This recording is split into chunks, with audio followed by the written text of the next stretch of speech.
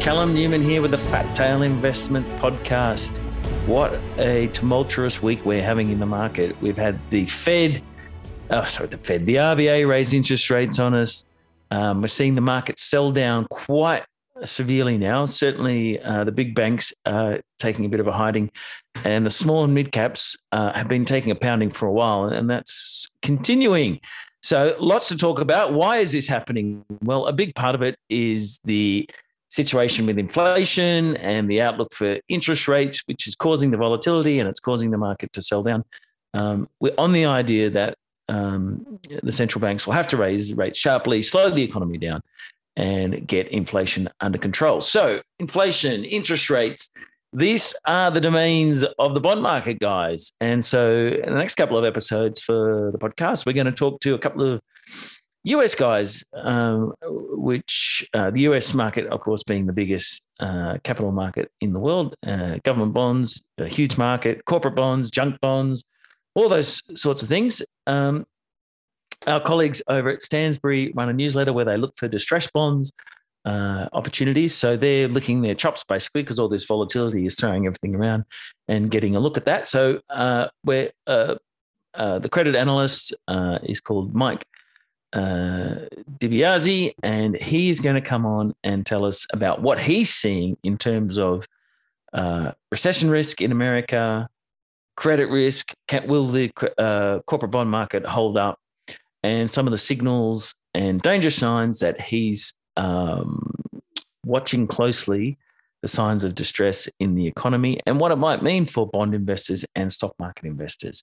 So coming up, Mike DiBiase on the bond market and where we're going in terms of interest rates, recession risk, and the outlook for the stock market.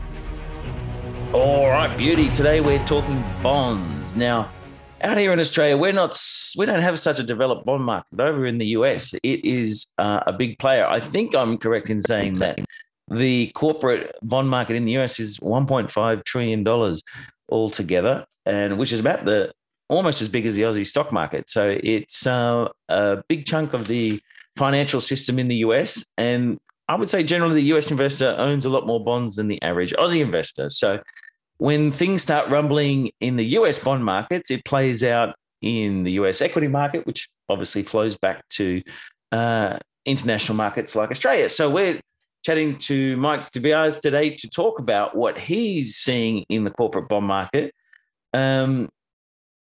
Junk bonds and investment grade bonds are roughly the way the market splits. Mike, can you tell us, do you do your recommendations just in the what's called the investment grade area of the market? And are you watching what's happening in the junk bond market?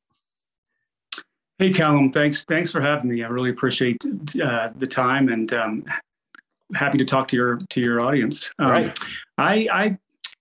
First of all, the corporate bond market in the U.S. is actually about $9 or $10 trillion. It's bigger than 10 times that.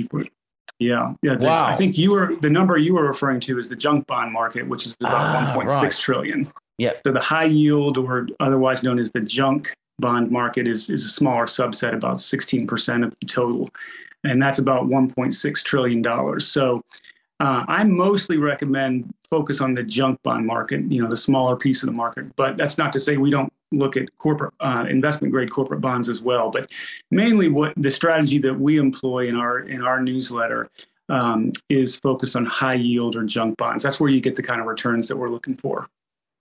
And I'm just thinking, I just want to go back. Is it true, again, I think I'm correct in saying this, that junk bonds began with a guy called Mike Milken in the 80s as a investable class? Can you take us through the history a little bit of the junk bond market?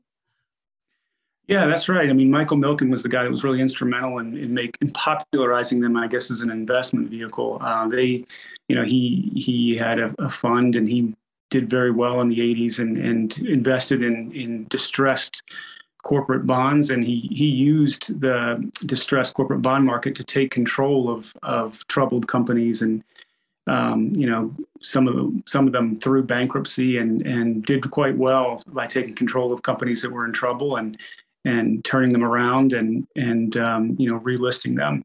But he also made a lot of money by investing in companies, junk bonds that were trading for, pennies on the dollar, would buy them up for, say, 30, 40 cents on the dollar. And then when the bonds paid off at a dollar, he made huge returns for his investors. So yeah, he was the guy that really popularized, I guess, in the broader investment community, the types of returns that these things could produce. So he gets a lot of credit for that.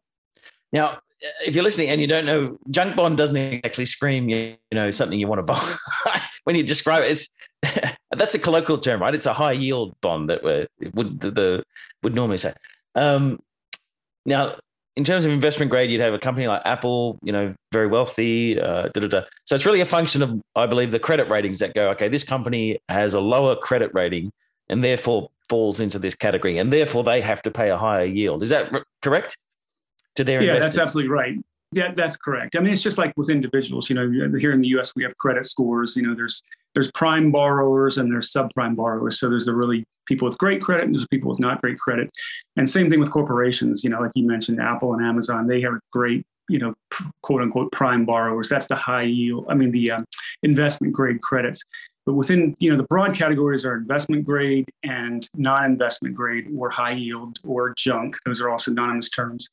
But there's gradations within each of those larger classifications. But the credit rating agencies will assign letters to them. There's AAA, which is the highest. There's AA, which is the next highest. Then there's single A. Then it goes down to triple B. And then triple B is the highest level of investment grade. Once you get below triple B, that would be a double B or lower, then that's where the non-investment grade or junk or high yield bonds come in. So you've got double B, you've got single Bs, triple C, double CC, and then within each of those you've got there's pluses, and there'll be like a double B plus, pure double B minus. So, there's even gradations within double Bs, for example. But the main classifications, as you said, were investment grade, which are the really superior creditworthy corporates. And then there's the high yield or non-investment grade junk credits, and the word junk is really misleading because, there's a huge difference. There's a $1.6 trillion pool of non-investment grade debt, as we were talking about earlier. Within that 1.6 trillion, you can have companies that are just on the edge of being considered an investment grade credit. And you can also have ones that are at the very bottom tier of that, which are teetering on the edge of bankruptcy. So for years, I've read about the junk bond index, where it's used, or often cited, if you like, as an indicator of where the business cycle might go and interest rates. And if it has a bit of a wobble, people come and go, oh, this is it. The market's, turning, watch out, everybody. And then it sort of rises back up and everyone relaxes again. So it's had a wobble, as I understand it, at the start of the year. It's sort of steadied. From your view of things, how is the corporate bond market in the US looking? Right now, despite all the negative headlines, it's actually very calm. And the best way that we gauge, my team and I gauge the overall market is through the high yield credit spread. And basically that's just the difference between what the average high yield bond returns and then what a very safe, risk-free US Treasury of the same maturity would yield. So today the credit spread is about 400 basis points, which means 4 percentage points. So today, I think the number, I looked at it this afternoon, high yield bonds on average yield about 7%. US Treasuries, 10-year Treasuries yielding about 3%. I think the 5-year Treasuries yielding about 3% as well. So the difference between that risk-free 3% Treasury and the average high yield bond at 7% is 400 basis points. So that tells you how much risk is being priced into high yield bonds. Now, on average, if you go back throughout history, back to the Michael Milken days in the 80s, when they started measuring this stuff, the average high yield spread is somewhere around 600 to 700 basis points. So today we're sitting at 400, below the average, below the historical average. If that was to start rising back towards that long-term average, would that still not worry you, or is the market different now in a sense that would be a sign of things beginning to get stressed? I think anytime it's rising, the press sort of picks up on that and will say, hey, the high yield spread is kind of ticked up from 300 basis points at the start of the year to 400 basis points now. and that gets a little bit of press. And then people tend to blow that out of proportion because they don't have the full, historical view of it in view. For me, I only get excited when I see it rise above the average, when it goes above that 600 or 700 basis point spread. And it hasn't hit that. The last time it hit that was in, you'd be able to guess this, I'm sure, March of 2020, when the pandemic, was first announced. And that's when the spread literally went from, I think in February, it was something like maybe even less than 300 basis points. And it suddenly spiked above 1,000 basis points. So it went above that, long-term average, and it only stayed there for a very brief period of time. But that's when I would say there was a real shock in the market, and that's when there was what I would call a crisis level, spread. But what happened, as we all know, is that the Federal Reserve and central banks around the world stepped in, and they injected massive amounts of liquidity in the system. They promised to buy corporate bonds for the first time in their history. And, everybody basically just, said, okay, great. The Fed's got our back. It's safe again. And the spread. So, from your perspective, did the Fed take away a lot of opportunity from you? Because I'm thinking as that situation developed, suddenly you're like, I'm the guy that knows which companies are viable and which aren't. And suddenly, as you say, they quickly came in and reflated everything. So it was from a distance, did it take away the opportunity to act on the distress that was appearing? Absolutely. Yeah, it sure did. I mean, fortunately, I kind of knew that was going to happen. I sort of anticipated that, because if you look at the history of the spread, the credit spread, you'll see these large spikes. It almost looks like a heart attack, right? Like the patient had a heart attack, and then it goes down rather quickly normally. So then these incredibly wide spreads don't last for long periods of time. Now, usually they last a little longer than what happened during the pandemic, but I was worried that I knew the Fed was stepping in, and I knew that things were happening, and there was talks of, massive injections of liquidity. So in our newsletter, we recommended, I think, 7 bonds in one issue. Normally we do 1 bond per issue, if there's a good enough bond to recommend. If there's not, we won't recommend a bond. We never force it. But there were 7 bonds that we recommended in that March 2020 issue. And I think we recommended another 3 or 4 in the months after that. And spread closed very quickly. And what ended up happening is we ended up selling all of those bonds at or above par value by the end of December. So we closed out all the positions within 9 months. And I think the average annualized return on those positions was something like close to 60%. I was just thinking, in a way, the Fed might have closed it up quickly, but if you were able to get in, they reflated those bonds for you. Yeah, it just made for quicker gains. You just had to jump on it as soon as the spread widened. If you didn't, you would have missed the window, right? So I don't expect the next time the spread blows out like that we're going to have a closing of the window as quickly. I think we'll have much more time because I don't think the Fed has the power any longer to do what it did last time. I think it's going to be much longer. Just touch on the Fed. I mean, you mentioned me talking to Porter Stansberry and back in 2016, and I'm sure he was and is of the view that the Fed has distorted the whole credit structure with its actions over the last 10 years. Do you feel that to be true as well? Oh, absolutely. The Fed is, it's injected itself, and it's really manipulated the market, I guess is the best way to say it. So you have to always pay attention to what the Fed's doing, what it can do and can't do. And so they've driven interest rates to practically zero. They've injected liquidity into the system. During the pandemic, they promised to buy corporate bonds for the first time. So basically people were thinking, bonds can't default, right? There's no risk. They've essentially removed the risk from the equation. And so, yeah, you have to pay attention to that. But there is a limit to what the Fed can do. And I think they've reached that limit today. And because what happened is they injected too much liquidity into the system. They flooded the market buying treasuries, keeping the U.S. Treasury rates low, keeping interest rates on the short end of the curve and the long end of the curve almost close to zero. And what that's done is it's increased the money supply. And the money supply in the U.S. has increased by 40% since the start of the pandemic. And that's an incredible move and increase in the money supply. It's unprecedented. It's never happened before in history. The only thing that comes close in the U.S. is the 1970s when inflation was, north of 10% and even hit 15% at one point. So all of the inflation that's you've seen over the last 6 months or so and longer that makes all the headlines today, that's a direct result of the Fed increasing the money supply. Now, you won't hear the Fed say that. You won't hear government officials say that. Central banks, they'll tell you, oh, it's it's oil prices, it's the war in Ukraine, it's, supply chain bottlenecks, they'll throw every excuse out there that they possibly can, but they don't want to take credit for it, right? Because they, obviously they're elected officials and they don't, they want to keep their jobs. So, but the reality is that the money supply causes inflation. It always has and always will.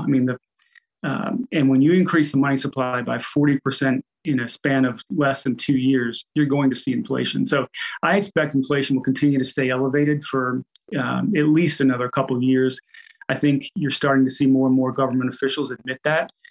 In the U.S., Jerome Powell, the Fed chairman, last year during early 2021, he was saying that, this inflation is transitory. That's when inflation was 4 or 5%. It's now almost double that, more than double that. And he finally later in the year had to admit that it wasn't transitory. I think. So you mentioned how big the money supply expansion was. Are you surprised then that the the corporate bond market has held up perhaps a little bit better than you might have thought? I am very surprised at that, actually. I don't think it's going to last much longer.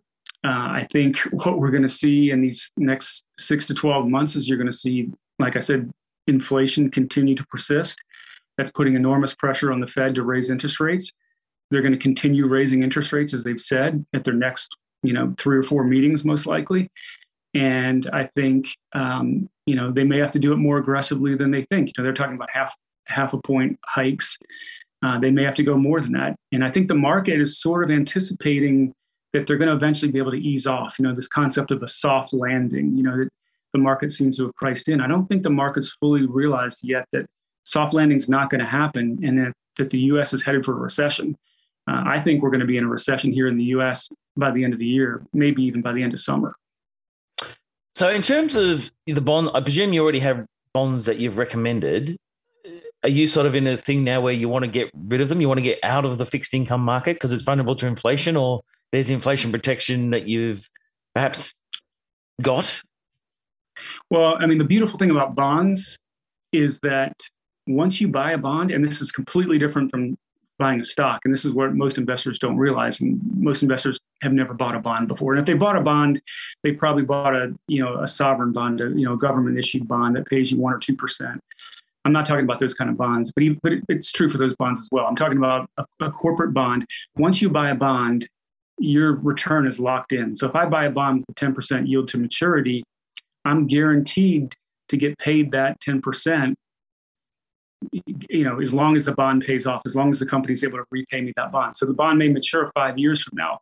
The bond price may drop, but I don't care what price, the bond drops to, because I know I'm going to get paid my principal at maturity if I hold on to the bond. So as long as you're willing to hold a bond until maturity, you lock in your return as soon as you buy the bond. With stocks, it's the complete opposite. You don't know what your return is going to be until you sell it. When you buy a bond, you know exactly what your return is going to be when you buy the bond. But I'm just wondering, I hear too, with inflation rising, the appeal of bonds drops. Do you think that's fair to say, generally speaking? And that there'll be a migration out of the fixed income market away from bonds that'll go looking for a home in other assets, whether it's property or stocks or gold? Or do you subscribe to that view that money is now going to, especially, your average American with his 60-40 portfolio is going to go, well, why am I going to own bonds when inflation's going crazy? Sure. Yeah. When interest rates rise, bond prices naturally go down. They move in opposite directions. Absolutely. So the only way to battle inflation is raising interest rates. And that's what's happening across the world. So absolutely, the bond market is going to go down. And that's what we mean by when we say the spread widens, that means bond prices are falling. So yes, if you own a portfolio of bonds, the prices of those bonds are for sure going to fall. In the portfolio, in my newsletter, I've got, I think, like 7 or 8 positions. All of those prices are going to fall. I'm absolutely almost certain. But I plan on holding those bonds to maturity. As long as you hold them to maturity, doesn't matter what the price in the market is. I'm going to get, bonds par value is $1,000. I may have bought the bond for $800. Maybe the price is $600 today, so I'm sitting on a loss. Doesn't matter. I'm going to get paid $1,000 by the company when they repay that bond at maturity. So I can ignore those paper losses in my portfolio. But what I'm really excited about is I've now got massive new opportunities when bond prices fall, because I can go out and recommend lots of bonds that are trading for pennies on the dollar that, 6 months ago were trading near par value. And that's the great part of the strategy, is the lower the bond prices go, the more safe they can actually become, right? And the more money you make, because as bond prices fall, bond yields go up. And I'm just thinking, in terms of this is where you have to be very confident that the company of the bond that you own is going to survive a potential recession, right? Absolutely, yeah. Is there industries where you feel that they're more comfortable?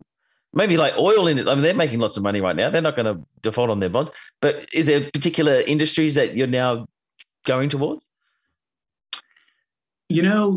I wouldn't say it's industries specifically. It's companies. It's the corporate level, because there's lots, like, let's take retail, for example, right? Retailers are going to get hurt. Recession's going to hit retailers hard. But there's lots of retailers that have managed their businesses well, that don't have a ton of debt, that have, they can handle their interest payments. Maybe they cover their interest payments 5 or 6 times over. Their debt ratios are very low, and their debt maturities are out. Maybe they don't have any debt coming due for another 5 years, right? A recession that lasts even a year or two, it isn't going to affect them. They're going to be able to pay the debt that they have today, and they're going to be able to pay off their debt 5 years from now. So you really have to study each company. And on the other, end of that spectrum, you've got tons of retailers that are also have done the exact opposite. They've borrowed to the hilt, and they can barely afford the debt they have today. And they've got, millions of dollars worth of debt maturing over the next couple of years. Those are the companies you don't want to touch, because they're the ones that are going to go bankrupt during the next recession. So, there are certain industries you want to steer that will hold up better than others. But within that industry, there's really well-managed businesses and there's poorly managed businesses. And I'm willing to invest in a well-managed business regardless of the industry. You mentioned quantitative easing, which was the expansion of the money supply. Now there's the so-called quantitative tightening. Do you feel that will make things more volatile everywhere across all the markets? I think it is, yes. I think, first of all, I don't think enough is being done. I think they're moving too slowly, and I don't think they're not hiking rates up enough, and they're not reducing the money supply by enough to make a difference. But even at the pace they're going, it's already spooking the markets, right? I mean, people are worried about rising interest rates. It's putting pressure on consumers. Credit card debt is going up. Mortgage interest rates are going up. So even just the little bit that they're doing is already having a pretty big impact on the markets. But I don't think what they're doing is going to have a meaningful impact on inflation. For them to get to inflation back down to below 2% or even below 3%, they're going to have to do a lot more than they're doing today. And so that's why I think we're going to see inflation rage on for another year or two at least. If the Fed really got serious about taking inflation down, you'd be seeing massive increases. I mean, the inflation rate is north of 8% in the US today. They're talking about raising, rates up to 1.5%, 2% on the short end of the curve, 3% on the 10-year. You've got negative real rates of 5%. You just can't sustain that. The rates need to go up a lot more than what they are to bring that inflation back down. And I think that's going to throw us into a recession. Basically, what I'm saying is we're either going to have massively higher interest rates, or we're going to have persistent high inflation. And guess what? Both of those do. Either one of them will do. It's going to throw us into a recession. It can't be avoided at this point. So another thing that I've always heard is that the bond guys are the smart guys and the stock market guys are a bit behind. And therefore, if you want to really know what's going on, you watch what the bond guys are doing and not what the equity market is doing. Obviously, maybe you're a little bit biased, but do you feel that perception is true?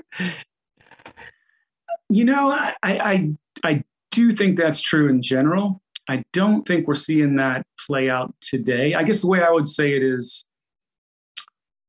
the bond investors are more measured and less emotional, whereas equity investors tend to be more emotional and knee-jerk reactions, right? So their reactions are more extreme. So, bond guys, you might see the bond market fall by 20%. The stock market will fall by 50 or 60%, right? So generally that's true. But what I'm not seeing that today, because I'm seeing the bond market's a little late to the party today, to be quite honest with you. I think they're being a little too optimistic. Really? Yeah, I do. I really think that we should see spreads much wider than they are today. I think bond prices are way too high. I think there's just this eternal optimism that the Fed has always bailed us out. That look what they did last time. They're going to do it again. There's going to be the soft landing. It's a very optimistic market right now, and I think they're not seeing the dark clouds on the horizon. You sent me some charts before we began, and I noticed there's a chart showing the number of what you call, or somebody called, zombie companies, which I believe is companies that can only pay the interest on their debt. Is that correct? Not the debt they. That's right. Yeah, and it's companies that can whose earnings barely cover the interest on their debt. So if your interest cost $100 million, you're making $100 million of profits or less, right, to pay for that interest. Another thing I've read about over the years is called, which apparently is a new thing in America. Maybe it is, maybe it is, but called the leveraged loan market. Is that tied in with those zombie companies? It is. Leveraged loan is just another source of financing for these high yield, low credit companies. They're just going through syndications of banks for the loans rather than the bond market. It's very similar to the bond market. It's just not a market that retail investors, average investors like you and I can buy those types of loans. It's more for institutional buyers. But yeah, the leveraged loan markets, I think it's just about the size of the corporate bond market of 1.5 trillion, 1.6 trillion, something like that too. So it's just kind of a sister of the corporate bond market. Now, a couple of times you've mentioned the short end of the curve and the long end of the curve. Like, this is part of the lingo of the bond market, right? So correct me if I'm wrong, but at the moment you're suggesting that the bond market is perhaps a little bit sanguine about the outlook for inflation and the economy. So therefore the long end of the curve is about 3%. If that shifts up, that will be a sign that what is it? You tell me, what is a sign if that long end starts going up? That's a good question. I would say that if it hits 4% or higher, you're gonna start to see some real panic in the markets. I think most people think that 3.5% is as high as they want to see that go. So if you see north of 4%, that's the time to really look out. And just to clarify, would that the market be saying we're now seriously worried about either A, inflation, or B, recession, or a combination of both? Well, they're worried that inflation will be persistent enough so that the Fed will have to continue to raise interest rates more and more and more to combat inflation. I think the perception is today is that the Fed will be able to, a couple more hikes at a couple more meetings, and then by the somewhere late in 2022, the Fed's going to say, okay, we've done our job. We're done. We're going to now have a neutral policy, and we're not going to raise interest rates any longer. I think that's what the bond market's sort of anticipating.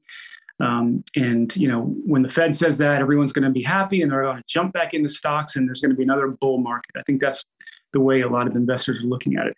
I don't see it that way at all. I think inflation's not going to get under control. The Fed's going to realize it can't raise interest rates. It's not doing enough quickly enough and buy enough. And they're going to have a hard decision to make. They're going to have to, do what Paul Volcker did back in the 1980s under President Reagan. He's going to have to go super aggressive and take rates up to, 6-7%. Or they're going to just back off and try to do what they did after the pandemic and just, start buying treasuries again, promises to buy corporate bonds again. I was just going to ask you about that. Do you feel that the Fed has that option to go, look, we have to step into the market again? I think they're going to be compelled to do that. I don't think it's going to be really fascinating for me to watch. I predict that they will reverse their policies and go from QT back to QE again and start easing again.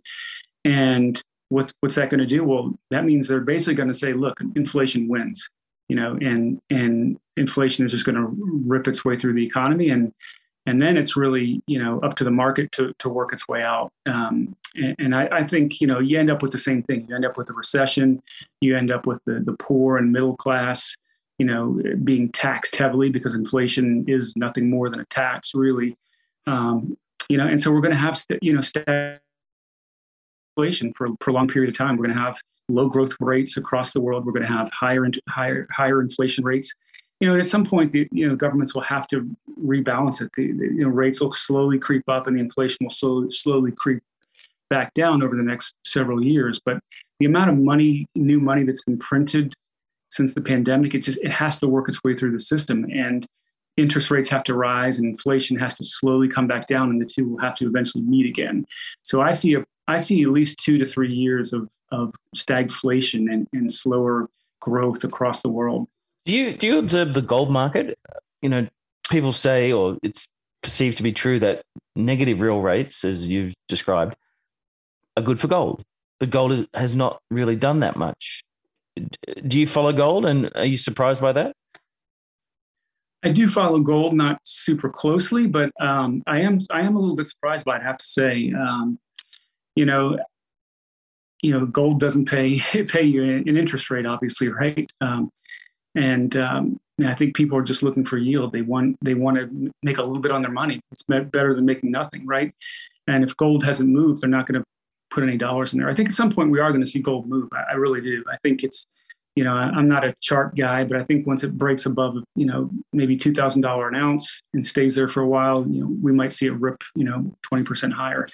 But I'm not a gold guy. I don't have much of an opinion on it other than just kind of guessing like everybody else. Now, as one newsletter man to another, when you go to the guys at the office and you're like, okay, guys, it's bond. There's these great juicy bonds. Do they just all go, oh yeah, but how do we explain it? All this stuff about yield curves and it's all too hard, Mike. Yeah, well, Callum, honestly, a lot of what we do is to try to educate people, because most retail investors, the average investor, the average Joe, doesn't know anything about bonds. And when they hear the word, and what do they think of? They think of, sovereign bonds, U.S. treasuries in the U.S. And those are boring, right? 1 or 2%, that's what your grandmother and grandfather invest in when you get to be 65 and retire. But most investors don't even realize you can buy corporate bonds, right? They're like, wow, I didn't know you could even buy that. And it's incredible. Like people just don't ever tell you about it. Wall Street doesn't tell you about it. Your broker's not trying to pitch them to you. They're trying to sell you stocks, right? That's where they make their money. Corporate bonds, they're going to try to tell you that corporate bonds are riskier than stocks, which is absolutely ludicrous. I mean, bonds are a legal obligation of companies. So they have to pay you. They have no choice. If they don't pay you all your interest and all your they go bankrupt, right? It's the complete opposite of stocks. They absolutely owe you nothing. They can cut the dividend tomorrow if the company pays a dividend. But people have this conception that, corporate bonds are risky. They're actually much safer than stocks. And when you buy them for pennies on the dollar, like you can in times of a credit crisis, you can actually make returns that are very stock-like. If you buy a bond for 40 cents on the dollar, that's more than 100% return just from the capital appreciation, because you're going to get paid $1,000 for that $400 price, right? And then along the way, you're going to get paid interest as well. So you can make stock-like returns with an investment that's much safer than stocks. And the irony is the best time to buy them is when nobody wants to invest in anything, right? When everybody's fearful, when they're scared, when the sky is falling and there's a crisis and the bubble is popped. The time you want to load up on corporate bonds. And so we wait for those opportunities. And, I'm kind of, licking my chops. I don't want to see, the economy tank, and I don't want to see people losing their jobs. But if you're an investor, it's nice to know that you have an option. I remember Porter, if you've got some money in cash set aside, now's the time to deploy it. He said that he felt that most people should just invest in bonds because equities are so volatile. And, as you say, like even if your bond goes down, if you hold it to maturity, you're pretty solid. if your stock gets smashed 60%, there's really no guarantee it will come back. But it's so interesting for me as an Australian because most Aussies would have most of their net wealth, investable sort of liquid stuff, in the Aussie share market. Bond exposure here is tiny. You can't even really. There's a few ETFs that have government bonds, but tiny, very few allocations to it. So yeah, in terms of like the education level of the bond market and how it plays into things, you really have to go and watch what's going on in the US, because here we just don't have it. Okay, well, so just to sum up what we've talked about today, as far as you're concerned, you're probably coming into an exciting time where you think there's going to be a lot of opportunities to buy distressed bonds that will give those that acquire them very good odds of A, getting the yield, and then getting the potential capital growth from it. Yeah, as a bond investor, I mean, this is sort of the exciting time. You know, we launched this back in late 2015. We've seen a couple of blips. You know, the pandemic was one. It was very short-lived, though. But we've been waiting for the next credit crisis. The credit crisis happens about once a decade. You know, last one happened in 2008, 2009. The high-yield spread went over 2,000 basis points at that. But during that time, double what it was during the pandemic's brief run. So I expect something closer to that. And I expect it to last a little bit longer. Corporate debt in the U.S. has more than doubled since the financial crisis. You've got 1 out of every 4 companies that's a zombie today. You've got more debt. You've got more companies struggling. I think we're going to see a massive popping of the credit bubble that's been inflating for the last, more than a decade now. And it's going to be the opportunity of a lifetime, or at least the opportunity of a decade for patient investors. So I would encourage anybody that is sort of pessimistic about the future, you set some money aside as cash now and just wait. And, if you're interested in bonds, I think it's definitely an area of the investing universe you need to pay attention to, because the world's wealthiest investors do exactly this. This is the strategy that we've copied from the world's wealthiest investors. Guys like Warren Buffett and Howard Marks, they raise massive amounts of capital, when the bubble looks like it's going to pop, and they deploy it when everybody else wants nothing to do with the bond market. And they make massive returns for their investors. And that's what we plan on doing for our subscribers. And this is the time to I think, set aside some cash and get ready for that. Beauty. All right, mate. We'll leave it there. It's been an absolute pleasure talking to you. I find that whole fixed income area quite interesting. And as again, you don't really hear about it as much, certainly, as you say, like just the stock market and stocks dominate everything. So it's been a pleasure, and we'll see what happens. And listen, when the billionaires make that much money, you think they want to share that idea with other people? That's right. Well, funny you mentioned Howard Marks and I guess guys like Bill Gross once upon a time. And who's the bond king, Jeff Gundlach or whatever? Right. We don't have those equivalent figures here in Australia. We don't have any bond kings or queens, or we got bond. Well, maybe you can be the next one. Make a name for yourself in bonds, distressed bonds. Maybe. Well, I'm going to have to fly to Georgia, and you're going to have to teach me all this stuff.